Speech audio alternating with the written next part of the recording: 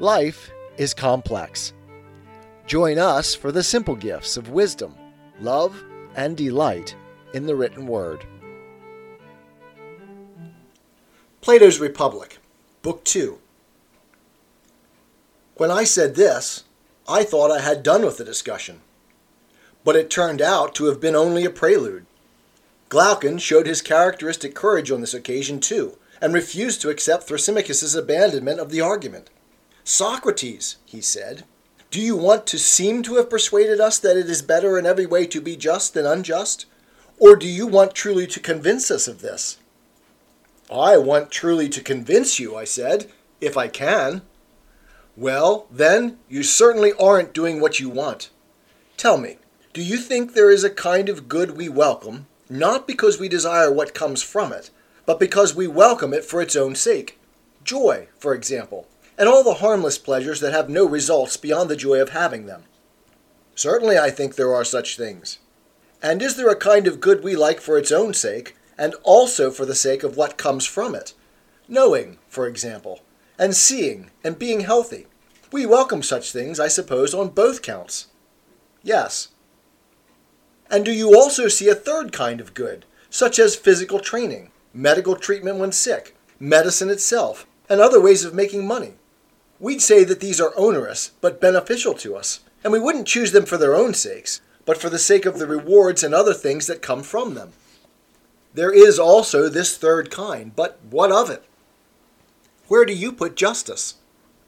"I myself put it among the finest goods, as something to be valued by anyone who is going to be blessed with happiness, both because of itself and because of what comes from it."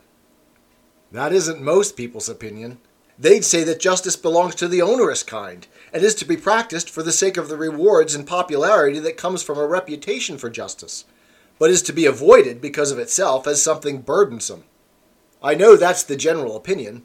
Thrasymachus faulted justice on these grounds a moment ago and praised injustice. But it seems that I'm a slow learner. Come then, and listen to me as well, and see whether you still have that problem, for I think that Thrasymachus gave up before he had to, charmed by you as if he were a snake. But I'm not yet satisfied by the argument on either side. I want to know what justice and injustice are, and what power each itself has when it's by itself in the soul. I want to leave out of account their rewards and what comes from each of them. So, if you agree, I'll renew the argument of Thrasymachus. First, I'll state what kind of thing people consider justice to be, and what its origins are.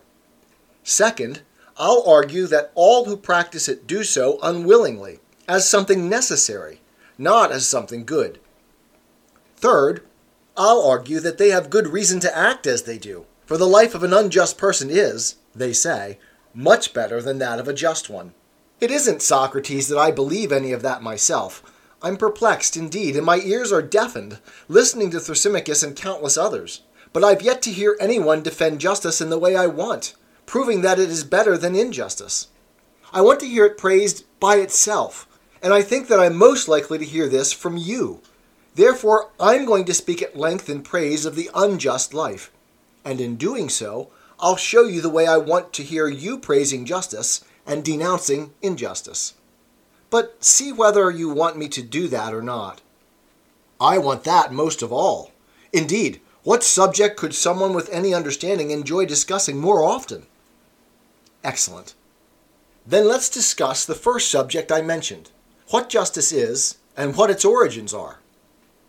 They say that to do injustice is naturally good, and to suffer injustice bad, but that the badness of suffering it so far exceeds the goodness of doing it, that those who have done and suffered injustice and tasted both, but who lack the power to do it and avoid suffering it, decide that it is profitable to come to an agreement with each other, neither to do injustice nor to suffer it.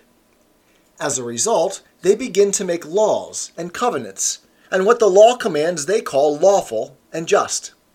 This, they say, is the origin and essence of justice. It is intermediate between the best and the worst. The best is to do injustice without paying the penalty. The worst is to suffer it without being able to take revenge. Justice is a mean between these two extremes. People value it not as a good, but because they are too weak to do injustice with impunity. Someone who has the power to do this, however, and is a true man, wouldn't make an agreement with anyone not to do injustice in order not to suffer it. For him, that would be madness. This is the nature of justice, according to the argument, Socrates, and these are its natural origins. We can see most clearly that those who practice justice do it unwillingly, and because they lack the power to do injustice, if, in our thoughts, we grant to a just and an unjust person the freedom to do whatever they like. We can then follow both of them and see where their desires would lead. And we'll catch the just person red-handed traveling the same road as the unjust. The reason for this is the desire to outdo others and get more and more. This is what anyone's nature naturally pursues as good. But nature is forced by law into the perversion of treating fairness with respect. The freedom I mentioned would be most easily realized if both people had the power they say the ancestor of Gyges of Lydia possessed. The story goes that he was a shepherd in the service of the ruler of Lydia. There was a violent thunderstorm, and an earthquake broke open the ground and created a chasm at the place where he was tending his sheep. Seeing this, he was filled with amazement and went down into it. And there, in addition to many other wonders of which we are told, he saw a hollow bronze horse. There were window-like openings in it, and peeping in, he saw a corpse, which seemed to be of more than human size, wearing nothing but a gold ring on its finger. He took the ring and came out of the chasm. He wore the ring at the usual monthly meeting that reported to the king on the state of the flocks. And as he was sitting among the others, he happened to turn the setting of the ring towards himself to the inside of his hand. When he did this, he became invisible to those sitting near him, and they went on talking as if he had gone. He wondered at this, and, fingering the ring, he turned the setting outward again and became visible. So he experimented with the ring to test whether it indeed had this power. And it did. If he turned the setting inward, he became invisible. If he turned it outward, he became visible again. When he realized this, he at once arranged to become one of the messengers sent to report to the king. And when he arrived there, he seduced the king's wife, attacked the king with her help, killed him, and took over the kingdom. Let's suppose, then, that there were two such rings, one worn by a just and the other by an unjust person. Now, no one, it seems, would be so incorruptible that he would stay on the path of justice or stay away from other people's property when he could take whatever he wanted from the marketplace with impunity, go into people's houses and have sex with anyone he wished, kill or release from prison anyone he wished, and do all the other things that would make him like a god among humans. Rather, his actions would be in no way different from those of an unjust person, and both would follow the same path. This, some would say, is a great proof that one is never just willingly, but only when compelled to be. No one believes justice to be a good when it is kept private, since, wherever either person thinks he can do injustice with impunity, he does it. Indeed, every man believes that injustice is far more profitable to himself than justice. And any exponent of this argument will say he's right. For someone who didn't want to do injustice, given this sort of opportunity, and who didn't touch other people's property, would be thought wretched and stupid by everyone aware of the situation, though, of course, they'd praise him in public, deceiving each other for fear of suffering injustice. So much for my second topic.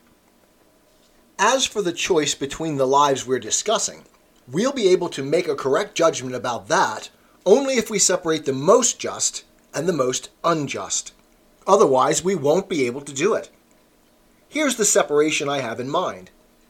We'll subtract nothing from the injustice of an unjust person, and nothing from the justice of a just one. But we'll take each to be complete in his own way of life. First, therefore, we must suppose that an unjust person will act as clever craftsmen do. A first-rate captain or doctor, for example, knows the difference between what his craft can and can't do. He attempts the first, but lets the second go by, and if he happens to slip, he can put things right. In the same way, an unjust person's successful attempts at injustice must remain undetected if he is to be fully unjust. Anyone who is caught should be thought inept, for the extreme of injustice is to be believed to be just without being just. And our completely unjust person must be given complete injustice. Nothing may be subtracted from it. We must allow that while doing the greatest injustice, he has nonetheless provided himself with the greatest reputation for justice. If he happens to make a slip, he must be able to put it right. If any of his unjust activities should be discovered, he must be able to speak persuasively or to use force. And if force is needed, he must have the help of courage and strength and of the substantial wealth and friends with which he has provided himself. Having hypothesized such a person, let's now, in our argument, put beside him a just man, who is simple and noble, and who, as Aeschylus says, doesn't want to be believed to be good, but to be so. We must take away his reputation, for a reputation for justice would bring him honor and rewards, so that it wouldn't be clear whether he is just for the sake of justice itself or for the sake of those honors and rewards. We must strip him of everything except justice, and make his situation the opposite of an unjust person's. Though he does know injustice, he must have the greatest reputation for it, so that his justice may be tested full strength, and not diluted by wrongdoing and what comes from it. Let him stay like that, unchanged until he dies, just, but all his life believed to be unjust. In this way, both will reach the extremes, the one of justice and the other of injustice, and we'll be able to judge which of them is happier. "Whew, Glaucon," I said. "How vigorously you've scoured each of the men for our competition, just as you would a pair of statues for an art competition." "I do the best I can," he replied. "Since the two are as I've described, in any case, it shouldn't be difficult to complete the account of the kind of life that awaits each of them, but it must be done. And if what I say sounds crude, Socrates, remember that it isn't I who speak, but those who praise injustice at the expense of justice. They'll say that a just person in such circumstances will be whipped, stretched on a rack, chained, blinded with fire, and, at the end, when he has suffered every kind of evil, he'll be impaled, and will realize then that one shouldn't want to be just, but to be believed to be just. Indeed, Aeschylus's words are far more correctly applied to unjust people than to just ones, for the supporters of injustice will say that a really unjust person, having a way of life based on the truth about things and not living in accordance with opinion, doesn't want simply to be believed to be unjust, but actually to be so. Harvesting a deep furrow in his mind where wise counsels propagate. He rules his city because of his reputation for justice. He marries into any family he wishes. He gives his children in marriage to anyone he wishes. He has contracts and partnerships with anyone he wants. And besides benefiting himself in all these ways, he profits because he has no scruples about doing injustice. In any contest, public or private, he's the winner and outdoes his enemies. And by outdoing them, he becomes wealthy, benefiting his friends and harming his enemies. He makes adequate sacrifices to the gods and sets up magnificent offerings to them. He takes better care of the gods, therefore, and indeed of the human beings he's fond of, than a just person does. Hence it's likely that the gods in turn will take better care of him than of a just person. That's what they say, Socrates, that gods and humans provide a better life for unjust people than for just ones. When Glaucon had said this, I had it in mind to respond, but his brother Adeimantus intervened. "You surely don't think the position has been adequately stated?" "Why not?" I said. "The most important thing to say hasn't been said yet." "Well, then," I replied, "a man's brother must stand by him, as the saying goes. If Glaucon has omitted anything, you must help him. Yet what he has said is enough to throw me to the canvas and make me unable to come to the aid of justice."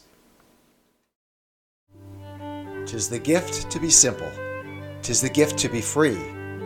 'Tis the gift to come down where we ought to be. And when we find ourselves in the place just right, 'twill be in the valley of love and delight. When true simplicity is gained, to bow and to bend, we will not be ashamed. To turn will be our delight, till by turning, we come round right.